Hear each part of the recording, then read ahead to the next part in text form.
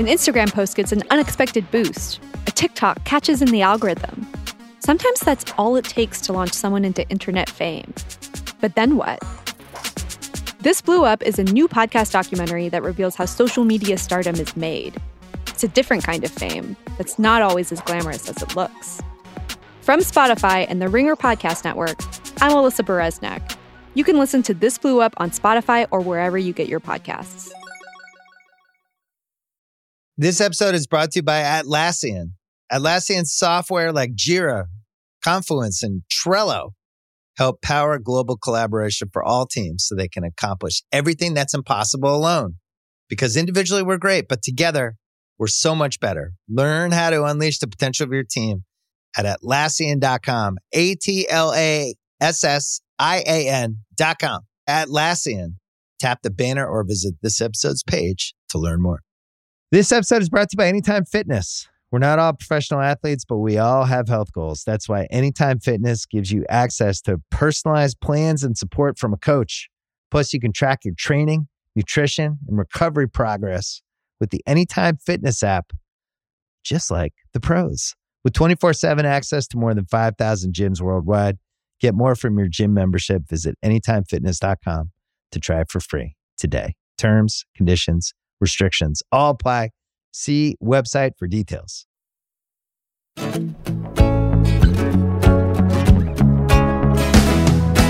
Welcome back, everybody. You know what? We're going to have to class up the joint here a little bit and talk about Broadway. The Broadway stage, we talk about TV, a little film, a little book. Now we're going to talk a little bit about Broadway. Broadway's newest star is on the horizon, you guys.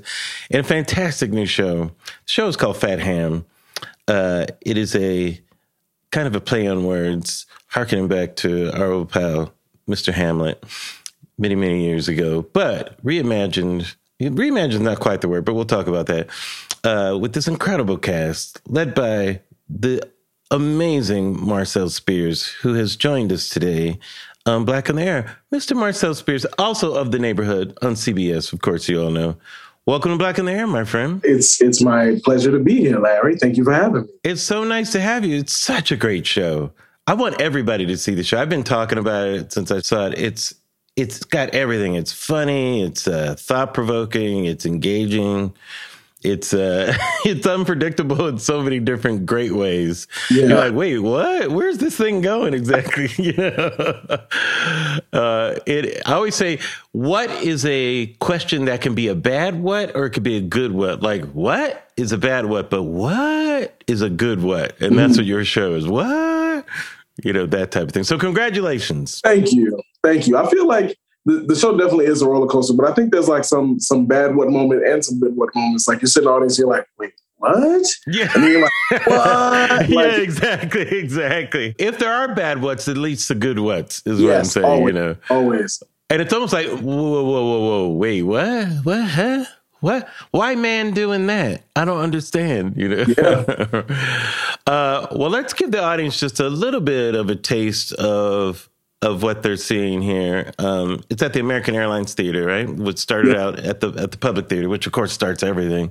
It's such a great place. And just tell us a little bit about the story here and the background. Yeah. So Fat Ham, like the log line is like, it is a reimagining, that word. It's like a remix of Hamlet set at a family's cookout. Like Hamlet took place over some time celebrating the wedding of the new king, Claudius, and the queen. This takes place over a day. Like this is a day, family cookout. The Hamlet character in our show is called Juicy. And Juicy is a young, queer, Black kid trying to figure out like what his life is when suddenly he loses his father. His father is tragically killed under very shady, mysterious circumstances, a la Hamlet. Right. And his uncle marries his mom. And so they take all of that mess and set it at a cookout where those kinds of like bubbling kind of emotions just sort of spill onto the stage in a really, really beautiful and interesting way. It's a play about identity. It's a play about family and how we sort of navigate those really, really tight and intricate relationships And I think it's really dope. It really is. The line from Hamlet that sticks out to me that kind of describes this play is more than kin, but less than kind. Yes. You know? Yes. It's kind of what this group dynamic is. It kind of, what's universal about it, you know, and what's great is that, you know, it's this black cast on Broadway and the audience, you know, is mostly white, you know, when I'm seeing it. And it shows you how universal these themes are, you know, even though, like I'm thinking, how did all these white people get invited to the cookout? This is amazing because it literally is a cookout, you know.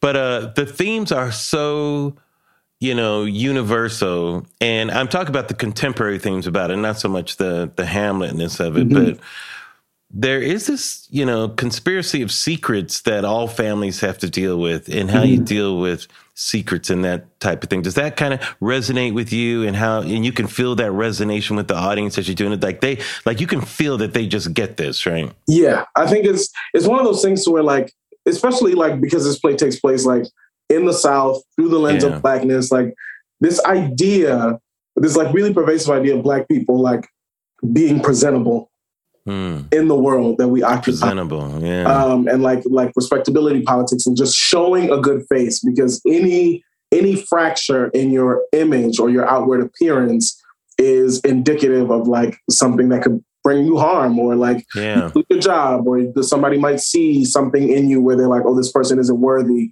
to exist in this space. So black people put on like this really, really, or they have tried to put on like this really, really pristine mask that I think everybody does, but black people do it in such a specific way. Is like palpable in this play. Like you can see it. So when you have this queer kid who is like visibly, noticeably gay, understanding that his family is there is a shame around it, or there is an attempt to like push that energy down and push that down. And this character Juicy just doesn't go for that. Like he lived very boldly in his queerness. And it's something that is like a source of tension between the men in his life who they identify, their idea of what a man is everything Juicy is not. And that causes like tension, even in the relationship of his dad, who is dead, but comes back as a ghost. Like it just seems like homophobia and patriarchy just don't die. Like he comes back, he comes back with that same energy on 10. Like he's still there. Like he's even in the afterlife. And so it's one of those things that like I think people, again, like black people deal with in such a tangible way, or not even just black people, ethnic people, like immigrants have to like be presentable in a certain way. And I think that the mechanism of that is something that people recognize in themselves, because everybody has that, like, we can't talk about that. Can't show this. This is not conversation. This is not appropriate for this moment. And like all of those family secrets, all of those untalked about things just spill out onto the stage in a really, really messy way. In a messy and glorious way, yeah. Yeah. Because I feel like in a white show, this show would be too retro, you know? Like they've done that. It would be way too retro, you know? I mean, Angels in America was 40 years ago. It was, 35 years ago, however long, so many issues. But you're right. There's almost like this masculine suit of armor that black people have had to put on because there's so many intersecting issues about masculinity in the black community. Remember, like black men just taken out of the home and that type of thing, and how important it was for black men to have a sense of quote unquote masculinity. And that's why gayness in the black community was a double, like, bad check mark for a lot of times, because it was almost like people felt let down by that, like you can feel it in the words of soft, like calling somebody soft, and that you do in your play, and what the meaning behind that. It's more than, to me, because it's this black thing, I see it more as an attack. It's not just a homophobic thing. It's an attack on black masculinity in some ways, right? Because black people in this country have the unique burden of proof that they are human. Like, we have had to fight for our humanity. Yes. So when you have black men who have had to fight, like you see the old school protests, like I am a man. We have had to fight to claim our humanity and to be men. And that was like, we were only allowed to express that in a very specific way. So when you have that and then you see or perceive someone tossing that away, because now the way of thinking around queerness is like, this man is less than a man because he is right. queer. Yeah. Or this person is less of a person because they are queer. Like, that idea is now like sandwiched with this Black identity. And so Black people have had a very unique response to that and to Black queer people because of that. Like, we have had to fight for our humanity. And the thing is, we are all doing it alongside each other. We're doing it arm in arm. And queer people have been a part of fighting for Black liberation and like civil rights for a long time. Bayard Ruskin, one of the and so it's one of those architects of the civil rights movement. Yeah, it's one of these weird, like, uncomfortable marriages where we are all fighting for the same thing.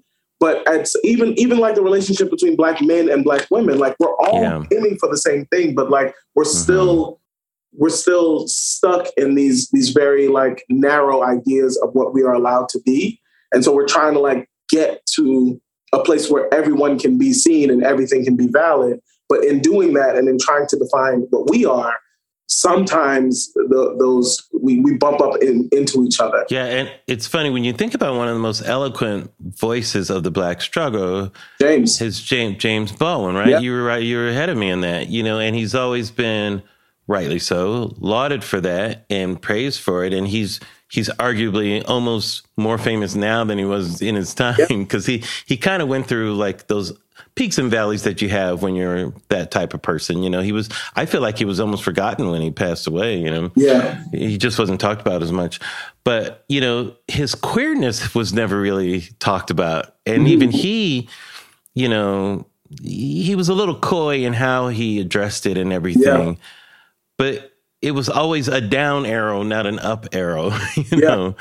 And that's significant, right? I mean, like, I always wonder, where are we with that, with Mr. Baldwin and that movement? And like, is there a reckoning? Are we at that moment right now? It's funny. It feels like we're at that moment now where James was very delicate about his, because again, you're already Black. And like, even he would often speak from the perspective of the Black man. Yeah. So he would talk about like being with his woman and this, that, and the other. He talked about he wasn't allowed or he didn't feel safe or comfortable in our community to stand fully in his truth. Because again, being queer has often and historically been seen as less than. It is right. It is a perversion of what is the status quo. It is a perversion of what should be. And so he wasn't able to occupy that space in that way.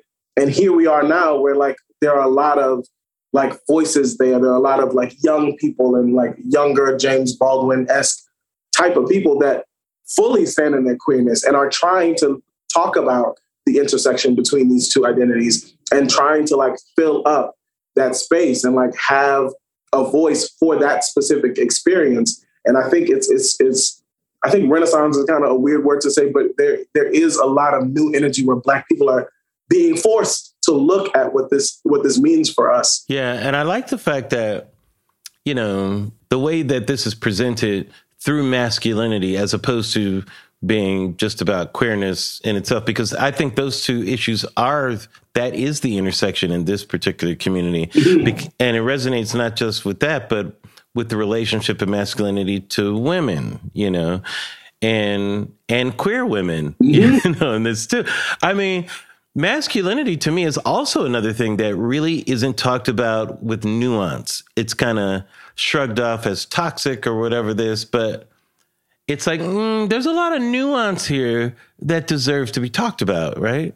Yeah, I 100% agree. Like, it felt like once the idea of toxic masculinity entered the space, it felt like any masculinity was toxic. Right. It was shuffled off to its mortal coil. I'm just going to quote a lot of Shakespeare here. Yeah, like any masculinity was then deemed toxic because of the potential threat that it poses to anybody trying to like redefine what that looks like. Even for me, like as a young Black man from the South, like there are a lot of things that I was indoctrinated into, stuff that I learned like from uncles and grandfathers and things like that. And I am now in a unique position in my family to like question and look at and challenge and be like, well, that's not what it means to be a man. And like the some of the most beautiful, like strongest moments my grandfather and my dad had are the moments where I saw them being gentler and softer. And I feel like the men that I love and respect are men who are like the way that they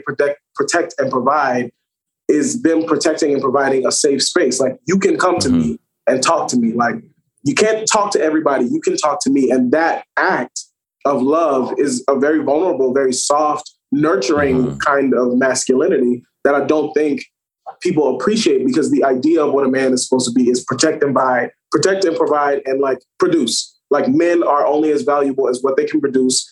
Men are only as valuable to the family as their ability to provide for that family and protect that family, keep that family safe. And in a world where you're a black man and you can barely keep yourself safe, like it's hard to not go to the most extreme version of that when everything else is seen as like weakness. So I think Black people are having to reckon with some of the ideas that we've held on to. And we are getting a chance to unpack these things in a way that I feel like maybe people in the white community have always been able to look at. Like as a comedian, like we get the jokes like the white guys are like this and black guys are like that. There's a reason why it's that way. White people are finally coming and challenge some of those ideas. Yeah, of when it's your time to reckon with something. And different groups have different times for depending on what the issue is, you know. Tennessee Williams as a queer playwright, which is sometimes an oxymoron, dealt with a lot of issues he kind of cloaked in a lot of his stories. Even to me, on the water, well, not on the water. What's the Brando one? Streetcar Named Desire. Streetcar. I mean, Jesus Christ, just there's so much in there, about masculinity and those issues, and this is in the 40s, he's writing this. But there's also that intersection of the South. He was a Southern man. What role does the South play in this? And why is that an important issue in this play to you? Because you're where are you from? New Orleans? I'm from the South, from New Orleans, yeah. Yeah. Can you talk about that in the ways that it may affect this? Yeah, I think the Southernness of it just provides like structure and context to these ideas. Because again, the way this country sits, the South has always been a little bit, quote unquote, behind the times on certain things. They're a little more traditional. And the ideas of what a person can be is a little more binary in the South. Like the South as an identity looks at like the North as like very like progressive or whatever the case may be. And the West is like insane. I don't know what's going on. When you think about the South, like the West. And the South at least has always been, even if they were wrong, they were honest. Like, where you stood in the South. They weren't like secretive like in the North or whatever, right. Like the North is the rules are too fuzzy. Like you don't know. And in the West, there are no rules like that. Right. So I think the Southern context of this show and like the Southern identity of these people just illustrates and like emphasizes the way that they navigate the world. Like the women characters in this play, these women have to deal with a certain level of masculinity too. Like that true line of masculinity in this play, Black women have to present in a certain ways very masculine because again, this country had structures set up to take men out of the home. So these women had to protect and provide and be strong and be potentially ready to defend themselves and their family at any moment's notice.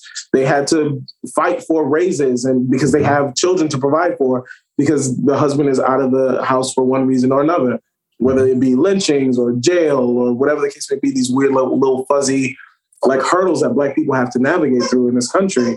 And so the women in this family occupy like different levels of masculine space. The Polonius character, Rabbi, does it through her religion. Like her religion is her. Opal, who is the Ophelia of this play, is sort of embodying, she's a queer woman and she has this idea to embody this hyper masculinity as a way to protect herself. That's right. She literally says in the play, like, if I am like this, if I'm like your uncle, people will be afraid of me. Ain't nobody gonna mess with me. Like I'll be safe because nobody's gonna play with me in that way. because they see that I'm formidable enough to protect myself in that way. And I think these are ideas that Black women ask themselves oftentimes. And even in our modern context, like it gets to the point to where men are talking to women about the role of women and how women should show up, because women are having to like navigate the world the best way that they can. And some men are like, well, you're not feminine enough, or you're not this, or you're not that. And so this idea of masculinity and the way that it affects everyone, and then specifically the way that it affects Black people, I think is just heightened by it being set in the South, because all of these things are very, like, you're talking about it in a really binary way. Right. And, you know, we talk about masculinity in the South, but another issue is femininity. And to me, if there's a toxic masculinity in the South, I would argue there was a smothering femininity. Yes. You know, and it really is in the relationship with your mom, where I found this an inappropriate relationship that I thought, you know, I don't know if people are picking up on this, but the fact that she needs you there and doesn't allow you to have your own agency in life because she's dependent upon you. We understand why she is. She's a broken person. But, you know, there's that smothering femininity issue there also that is also a broken construct. It seems like, you know, or a fragile one maybe is a better word. You know? Like this is a woman who doesn't feel like she has any agency. Exactly. Right. And so she sort of uses the relationship that she has with men, and they often use her or abuse her. And this person is broken. So she doesn't feel like she has the agency to like choose something different for herself. Right. And so she is vulnerable. Right. And her relationship with her son is she's almost reliant on him. Like he is her backup plan. He is her safety plan. Like all of these men are terrible. Right. They treat her poorly. But if I have this young man, like I have raised the perfect partner. I have raised the person that is to keep me safe. I have raised the person who is going to be my confidant and protect me in those ways. And it sort of taints that relationship because it puts the pressure on Juicy, Hamlet, to be like his mom's saving grace, like to be all of those things. And that reflects in some cases, not every relationship, but that reflects a lot of real relationships where absolutely, like a mother, it's a single mother and like it's just her and her son or her and her boys or whatever the case may be. And these people become surrogate partners. Like I was never able to. That's the inappropriate part. Right. Like they were never able to find the partner that they needed. So they're raising the partner that they need. That's and right. It puts a weird tension. It's Oedipal. Yeah, it's Oedipal. It is what it is. Yeah. And then the Oedipus like through line, I think, has been always played with or toyed with in Hamlet. But it's like that's right. That's right. It's expressed in a different way here in this play. Yeah, there's so many rich themes. You know, I love all your soliloquies to the audience too. It's very funny. It's so engaging. You know, it seems like you're having a lot of fun as you're performing it too. Does it feel fresh to you every night? It feels like that's what it seems to me. Yeah, I mean, in order to do it and do it right, at least for me, like it has to be fresh, and it's easy because each audience is different. Like you said, we get a lot of audiences where it's a lot of like blue-haired ladies. There's a lot of old white people. That's right. And so they hear things different. Yes. Sometimes they're hearing things for the first time. And so it's interesting to experience that with them. We have a lot of Black people in the audience. They hear the play differently. Like they catch a lot of references that on a nightly basis, because of the makeup of our audience, the whole audience doesn't always get. So it's like different because they're with us. They're hearing different things. Like you hear the Shakespeare nerds are like orgasming when like certain references or certain soliloquies or certain things are hit. Like when at the end when Tio's like, "Oh, you remember Yorick? Like funny nigga who's ahead of us in class." And Lucy is like, just like, yeah, I knew him. It's because like that is like such a you'd be like, okay, yeah, there are Shakespeare people in this art. Right. So it keeps it fresh. It keeps it new, and the way that James Imes, our playwright, like who's absolutely brilliant. Like he just took the fourth wall out of it. Like that easy connection with the audience. Every character has a little bit of that. Every character has like an engagement with the audience. So the audience really feels like they're part of the play. And each audience is different. So it's a different play. Sure. It it interesting. Like when an audience is a little more reserved or a little more shy, I'm like, okay, so let me, how can I talk to them where they are right now? So it keeps it fresh. I love all the Easter eggs, for everybody. That's great. How were you surprised that there's this intersection between Shakespeare and contemporary Black culture? Like how well this kind of blends, No, was that I kind of wasn't surprised at all. I mean, the truth is, I think Shakespeare was always meant to be like alive. When Shakespeare was popping, like when he was first coming out, we have so many different like folios of the plays, like so many. This is like the first edition and the fourth folio and this folio. Sure. We have that because people are editing like as they perform. Like we're here. This version works. It was a work in progress. Yeah. Right. It was always they were always editing because audiences were always different. The audience always responds. And then in those days, like the audience is right there. And there was no like etiquette. They were unforgiving. Yeah, they were unforgiving. So you often find in Shakespeare plays, like I don't remember. I think it was Puck, maybe. If we shadows have offended, like Shakespeare often will, when he speaks directly to the audience, he'll say, "Hey, look, if y'all don't like what y'all just saw, that's cool too. Just pretend like it was like a dream and it was all just a moment." I think that's Puck's speech in Midsummer at the end, and like. There are all these moments where characters will directly talk to the audience and be like, "Hey, are y'all feeling this? Is this an idea that y'all have?" And so that relationship has always been there. And I think it's always been intended to be like a living text. Not so much to change all the words, but just to meet the audience where they are. And I think you see it nowadays. Everybody's trying to do the Black version of whatever. Like everybody's trying to do like The Tempest set in Hurricane Katrina, or like whatever, all these different iterations of these Shakespeare plays. And so I think like James writing this play in this way where the relationship is so close and the juxtaposition is so stark and it's like right there all in one space is really cool and interesting. And for me as an actor and as an artist, that's kind of where I live anyway. Whenever I approach Shakespeare, I approach it as a nigga from New Orleans. Like I approach it as a dude from around the way. And even if that's not the character, like whoever the character is, I imbue him with like my modern context. Like so this guy is a duke.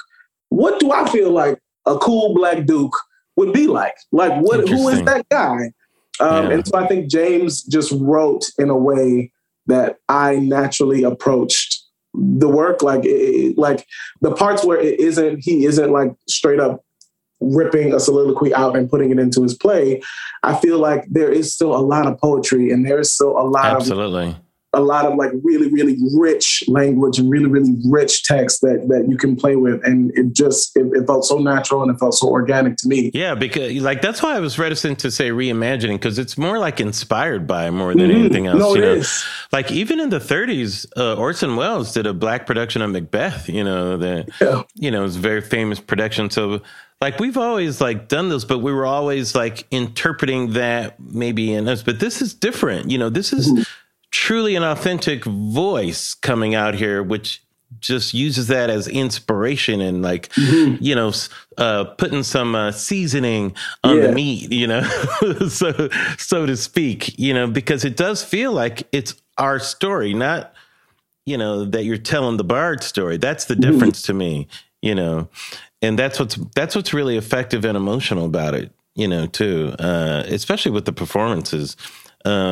How did this first come to your attention, Marcel, the play? When I was in grad school at Columbia, I felt like I was every year I was trying to get at the public theater. I was trying to be. Were you a theater major? Was that your grad school focus? What was your focus? Yeah, so I got my MFA in acting and performance from Columbia. And so I came in working and I was in school and I was hungry and I was always trying to like get booked at the public. And it didn't happen while I was there, but I maintained a really good relationship with casting and everybody in that place. And so when they were doing this play with James and Saheem Ali, our director, and they were trying to find Juicy, they kept me in mind because the character Juicy is like queer, Black. He is described as like thick And for once, I have a casting director looking for a chubby black dude. Like, I have a casting director like, dang, where are all the chubby black men?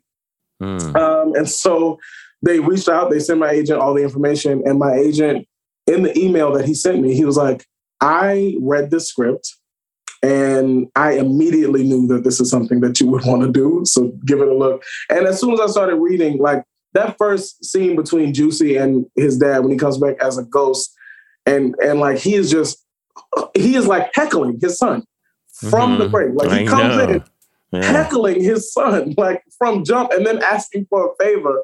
I was like, all right, this is me. Like, this is me. I'm in this. Like, I want to do it. And then, like, seeing the specific soliloquies that James put in the play, and also seeing that he intentionally left out the most famous one, To Be or Not to Be, like, I was like, oh, something is happening in this. And so I was like, I want to do it. I wish I could do it. And then the irony of it is I spent most of my career doing regional theater all over the country and, like, wishing that I could book, like, a recurring on somebody's TV show. And by the time I got back to this place, auditioning for the public, the production team and, like, some of the directors and everybody was like, but he's a TV guy. Like, can he do theater? And I was just like, can I do theater? It's like, that's what I do. So it was really interesting coming back into that. But I was hyped to get a chance to play this character. This episode is brought to you by 20th Century Studios' Kingdom of the Planet of the Apes. As a ruthless king builds his empire at the expense of the remaining human race, a young ape will fight for the future of apes and humans alike. Kingdom of the Planet of the Apes. Enter the kingdom in IMAX this Friday and in theaters everywhere. Get tickets now. This episode is brought to you by Atlassian. Atlassian software like Jira, Confluence, and Trello help power global collaboration for all teams so they can accomplish everything that's impossible alone.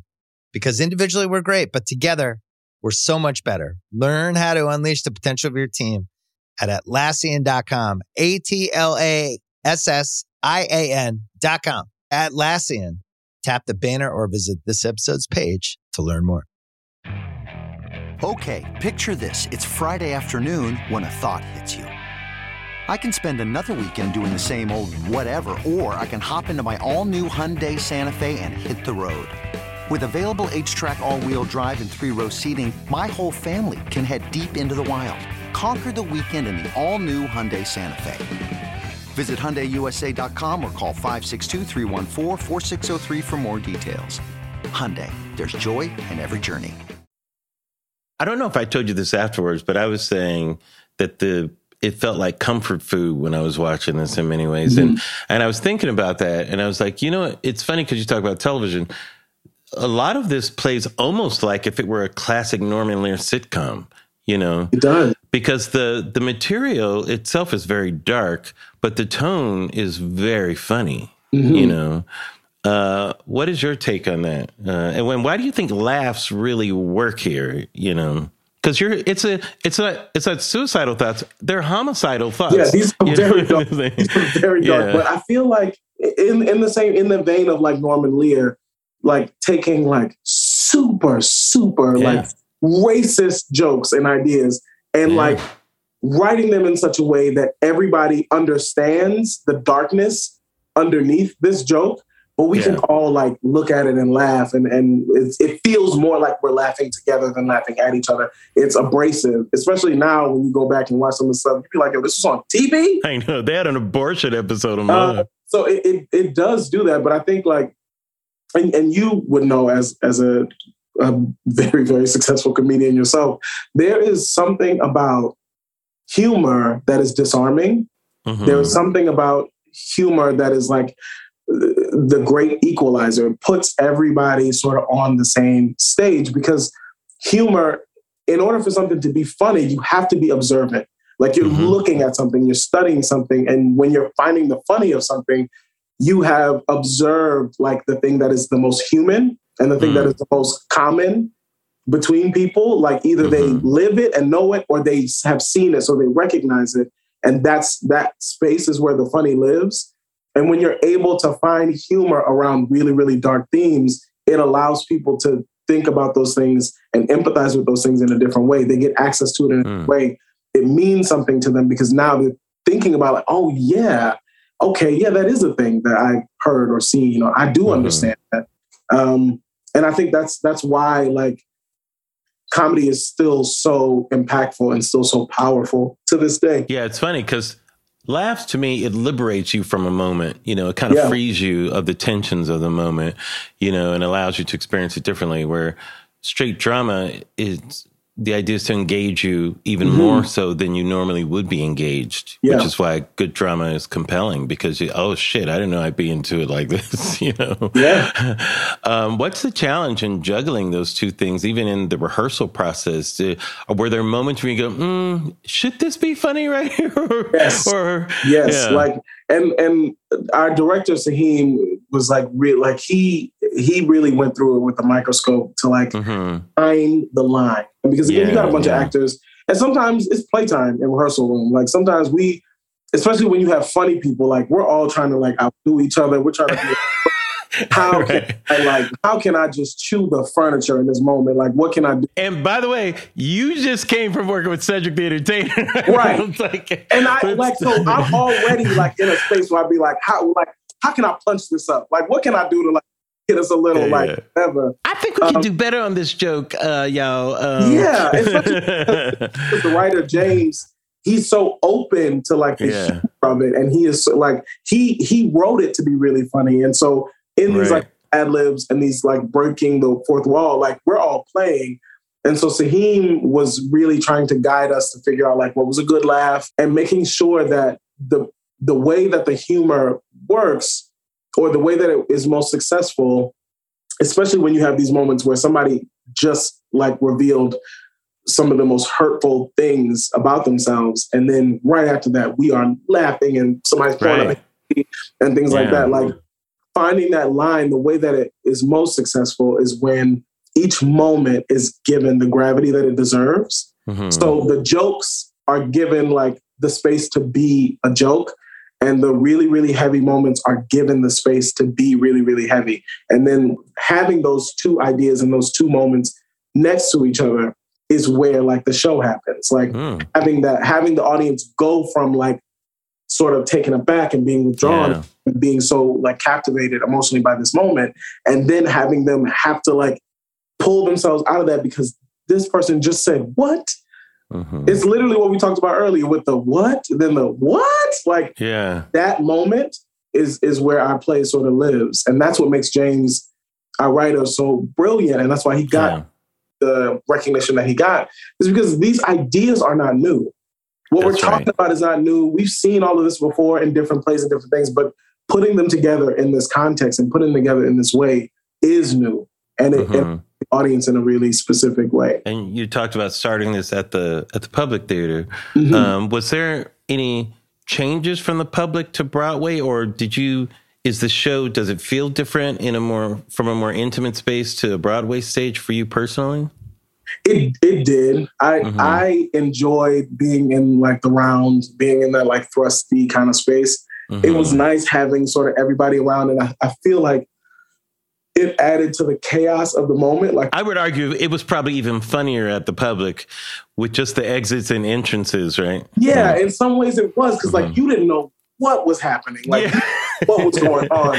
The formality of the proscenium stage that we have in Broadway, the thing was trying to capture that intimacy and trying to capture that connection with the audience and trying to capture that idea of like, you literally don't know what's about to happen in that space with 750 people in the theater. And I think we found like a nice, happy balance to keep some of that intimacy and keep some of that energy. People exit through the audience and enter through the audience and things like that, so that the audience feels like they're still in the cookout. Like I think that was the most effective thing about the public. People got invited to the cookout and it was literally sitting in the cookout. Like I think we've done a really good job at sort of maintaining and capturing that feel of it. But James did change some things. He re-looked at some relationships, and like he would tweak like little words here, little words here, add, take away. We don't need that. We need this.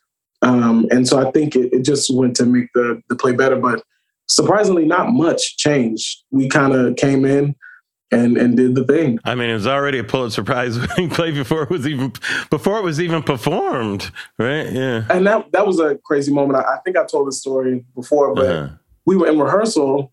Yeah. And like James, when we got the announcement that James had won the Pulitzer, we were all like, "Oh man, this is great! Like, this is amazing. Good for you. Like, that's great for us. That means people are going to be curious. They're going to want to buy tickets. They're going to come see it. This is amazing." And then we were like, "Dang, wait, he won.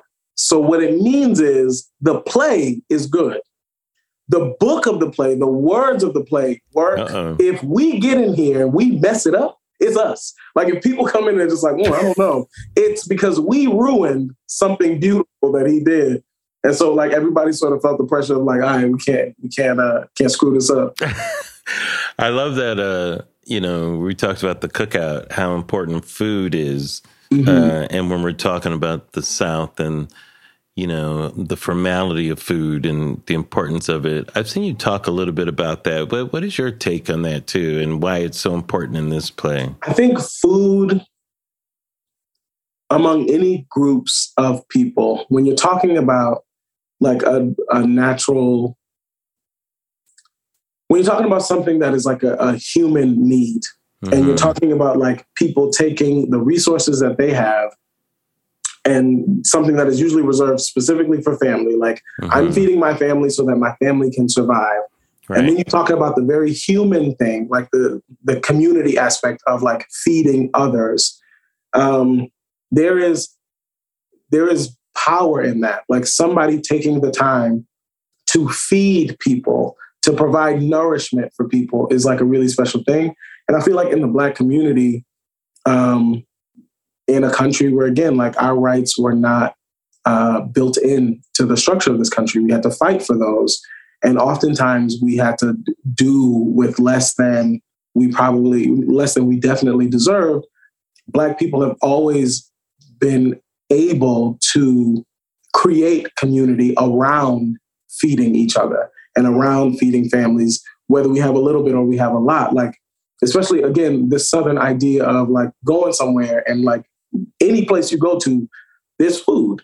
Like somebody's going to feed you. You show up to somebody's house, like my homeboy's house back home, I pull up, somebody's trying to feed me. Somebody's asking me if I ate today and if I want to get something out of their refrigerator, or let me heat up something, or let me cook something really quickly. That is something that is a universal theme. Like Italian moms do it, Black moms do it, Jewish moms, like it's a universal thing. But I think culturally, through the lens of Blackness in this play, like the idea of feeding people is such it's one of the staples of community. And I think we it wouldn't have been the same, because again, in Hamlet, it's like a wedding feast and they're doing like a week-long, whatever, celebrating whatever the case may be.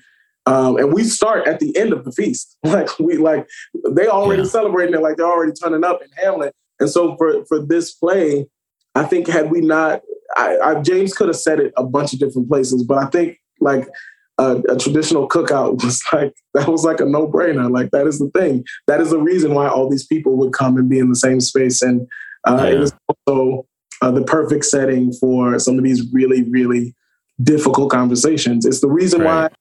It's the reason why nowadays people like brace themselves before they go back home for Thanksgiving dinner. Like, because you know, over food, like anything could go down when you have like a large number of your family, these tightly, intimately bonded people, and then you put food at the table so people are comfortable. Their walls are down, now they're eating.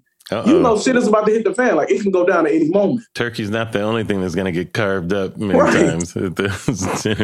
Even in The Godfather, one of the most memorable scenes is, the making of the cutting of the garlic and the way you got to do it right. And there's a formality about that what it does to me, it creates this normality, like the wanting things to be normal. Here they are, these are cold-blooded killers, but there's a normal thing that they have to engage in, to be connected to humanity in many ways. People have to eat. Even the costuming of this play is interesting too, from the juxtaposition even of what you're wearing, to a military man coming into Sunday go to meeting hat, entering the stage. Like, to me, the actress didn't even enter. Her hat entered. Like, yeah. Well, I mean, but that's the thing. And that's part of the reason why Dominique Fawn Hill is our costume designer. And she got nominated for Tony, rightfully so. Rightfully so, by the way. And congratulations on that. When you see Rabbi, who is our Polonius, when you see this church lady, she don't have to say nothing. Nothing. When you see her, you understand immediately what's happening. It is Judgment Day coming onto the stage right now. I think when you're telling the story of Juicy, like, everybody comments on how soft he is, how girly he is, how feminine he is, and how he shouldn't be. And so you're trying to figure out what that looks like. Because again, Juicy doesn't occupy a space like Larry, who is our Laertes, like, who's all military, like, whatever. And he's struggling. Great job too. He was excellent. Calvin is fantastic. I say all the time, like, Calvin is probably like that dude he's scary good. Yeah. But like, when you meet that character and see like how closeted he is and how like sort of stark he is, like, you're telling that story. And then you juxtapose that with Juicy, who, even in the face of people like putting all these labels on him, calling him all these names, he's still gonna put on some eyeliner. He's still gonna put on some like, so he's gonna have his nails done. He's gonna wear pearls and like have his little crop tops, and like, he navigates the world in that space, even knowing that people don't accept that about him, and knowing that it's gonna garner him ridicule. Yeah, it's funny because his armor, if we're gonna use armor as the kind of the analogy for it, is, you know, he's up front, whereas the military armor, which actually is armor, you almost feel more sorry for him. Like, he's the one that needs more protection. It almost seems like, you know, the military man. It's very interesting choices. Yeah. He's the most vulnerable, and Juicy he's more fragile than Juicy. Yeah, he is. He is. Yeah, Juicy's a survivor in this. It's very interesting, you know. So does this whet your appetite to do more Broadway, you think? Yeah, it does. Yeah. It does. Like, it's one of those things, like, obviously theater's always going to be close to my heart, and like, the blessing that is the neighborhood, and like, film and TV pays more, or has traditionally paid me more. So I just take that as like permission in my life to be able to do more theater when I get a chance to.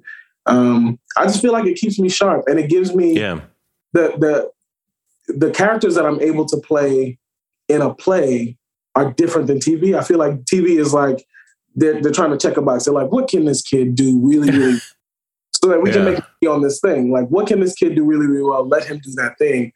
I think in theater, I have a little more freedom to like play very, very different characters. Yeah. And I think it gives other people an opportunity to see like what I can do. Like, and as an artist, that's fun. And it gives me like the ability to like, just like stretch and move as a storyteller, because I'm not getting the roles yet that allow me to do that. I haven't found that. I haven't hit that stride yet where I'm like taking on all these very different roles and things like that. That's the other thing I loved about this play, is that there were so many different roles where you get to see Black people on Broadway playing these different roles, not just that one role in something, you know, but every role was so interesting and developed, and, you know, interesting characters and all that. It was so much fun to see that. And congrats to Nikki Crawford, by the way, who crushes it.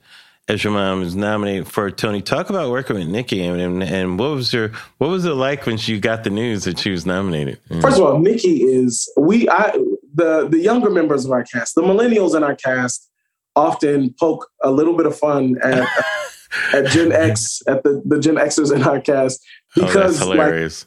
Like, the perspective of like the work ethic is different. Yeah, and so Nikki, Billy, and Benja all came up in like old school theater, where like it's like, get the job done. You can be half dead and you got to get the job done. That's right.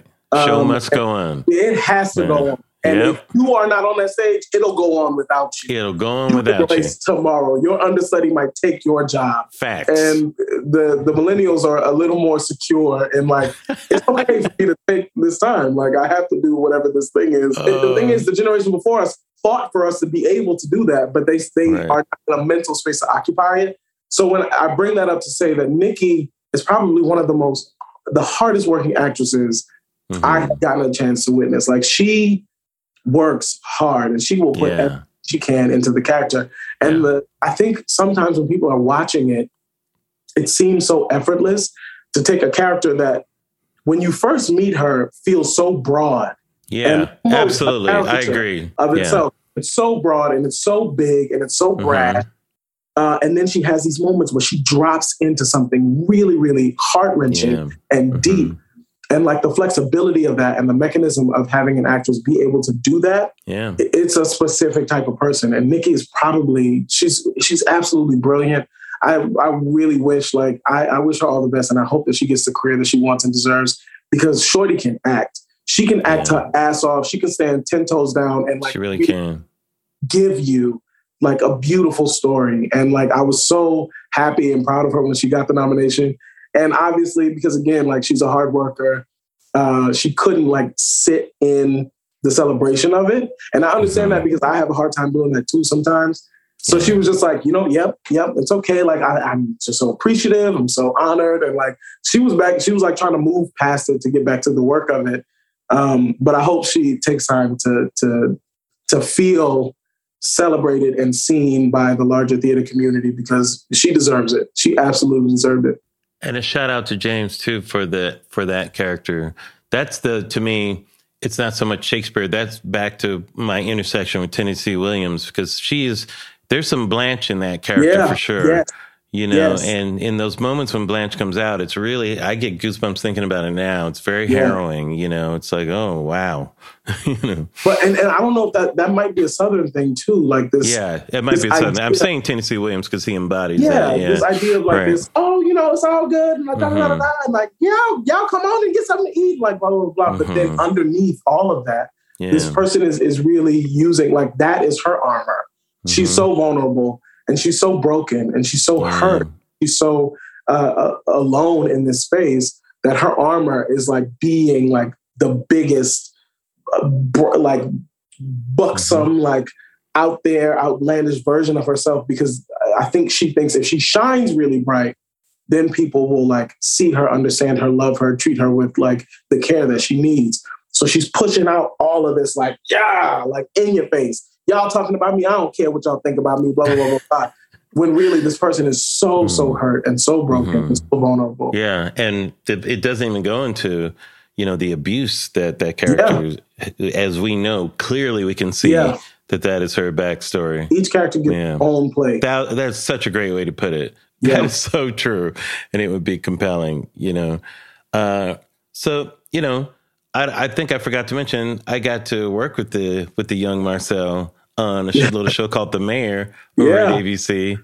He was one of the mayor's sidekicks and shining in that role even then.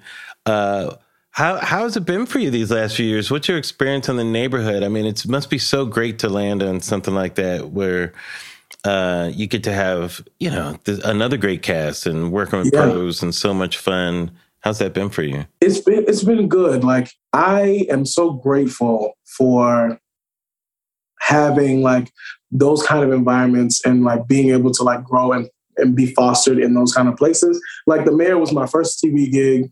I was a series regular on a show, and I got to work with two guys that became like some of my best friends. Like, we still talk to this day. We still kick it to this day. You guys were thick. CC. Those are my THICC. And so to be in an environment with those guys and like go on the journey, and it was all of our like first thing, and we were really excited about it.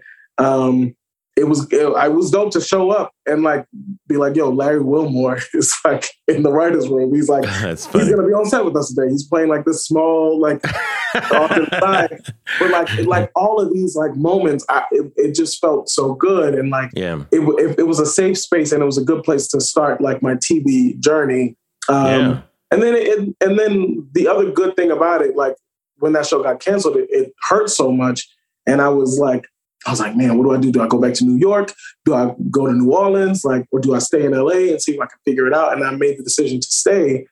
Luckily, I had saved my money. I didn't like go buy a Benz yet. So I was like, okay, I have enough money to stay in LA, comfortably, pay my rent, be able to like eat, do everything I was supposed to do for a year. I got 12 months. I saved up enough to I could survive in this mud for 12 months. That's great. I love that. So I got to make something happen in 12 months.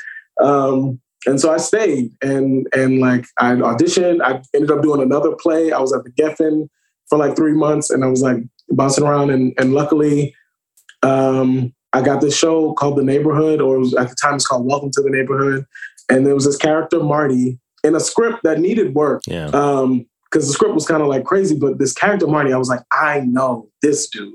I know this guy. And I got cast and the beauty of it is I was cast before Cedric was, but once Cedric came in, his partnership with our writer at the time just created something like really good. And like said, the way that he steps in and like as our producer and like as the head of our show, it's very much a top-down sort of like he sets the standard, and he's one of those like servant leaders. Like he's gonna be there, he's gonna do the work, he's gonna grind it out, he's gonna be a part of. He wants to touch everything to make sure that the like quality control. There's like a no asshole policy. Like everybody walks in with respect, everybody walks in with love, and he treats everybody like family. So no one coming in can do less than that. And so it's just created like a really good bond with everybody on the show, in front of the camera, behind the camera. And it's good. Like it's at times it's a master class because like I get to learn like people who do this at the highest level. And in front of an audience, which is great. In front of an audience. People forget, I love multicam. You know, when you're, especially as a young actor, you get to do a show in front of an audience. You learn so much in that. Yeah, like you got to get your timing just right. That's right. It was just like it was like fertile ground for me to like really like build up my career. So I'm super excited that I still get to do it. I haven't gotten tired of it yet. So and I don't think anybody else has. Like we're still going strong going into season 6. Great. And I'm happy to be there. It feels really good. And what types of things are we on the horizon? What types of things would you like to do? Is directing something that you're looking forward to? That type of thing? Films? Plays? Yeah. Mm-hmm. I would love to direct. Like I low key like fake shadow our directors, and it's like a little joke. Yeah. You're that annoying little brother who's hanging around asking questions, right? Yeah, and I'm like. Cameras and things like that, and so they'll be like, "Yeah, Marcel, we'll let Marcel direct in like season 7 or something like that, or season 8." Mm-hmm. So I would love to like try my hand at that because I think that storytelling from that perspective is interesting and it's something that I want to learn. Mm-hmm. I obviously want to like do films and movies and things like that. I think that would be like super dope because again, I get an opportunity to tell like this really, really heartwarming, like family story everybody can sit down and enjoy. And there's something timeless about that, about the sitcom that I'm on The Neighborhood. But I want to do something. I want to get ignorant. I want to do like some crazy, like cool, like action thrillers, like dark comedies and like really emotional dramas. Like I would love to like dabble in those stories as well. So I'm constantly looking, obviously, when you sign these contracts, CBS is my priority. Yes, they have your firstborn all locked up. Yep. But anything that I can get in between that, I'm always looking and I'm always trying to see if I can find something because I really love this thing that I'm doing. Yeah. And I'm at a position in my life right now where I'm able to do it. And I want to just do it. Well, your passion comes through in all your performances, both on TV and on the stage. It's Fat Ham, you guys. It's on Broadway. Is it a limited run right now? It's limited. So right now, it says that we go to the end of June. But I think, obviously things have been going well. I think we're probably going to get extended to the end of the summer. But it's awesome. At the end of the summer, you can't shoot your show yet. This little writer's strike thing. The writer's strike going on. So as long as I keep working on this will be great. But yeah, I think we're fingers crossed, knock on wood. I think we're going to get that extension, especially after the nominations and things like that. So it's limited, but we'll be here for a little bit longer. That would be great, guys. Get to New York, see Fat Ham. There's always great things to see on Broadway, but this is a must see. It's so, like I said, it's so funny, but it's so engaging in so many different ways, you know, and a lot of it is crazy too. You know, you go, this is just crazy. Yeah. The ending, you talk about, I'm not going to say what the ending is, but the ending, I'm like, wait, what am I watching right now? Like, this is, I mean that in a good way. It's like we were standing cheering and everything. It was so amazing.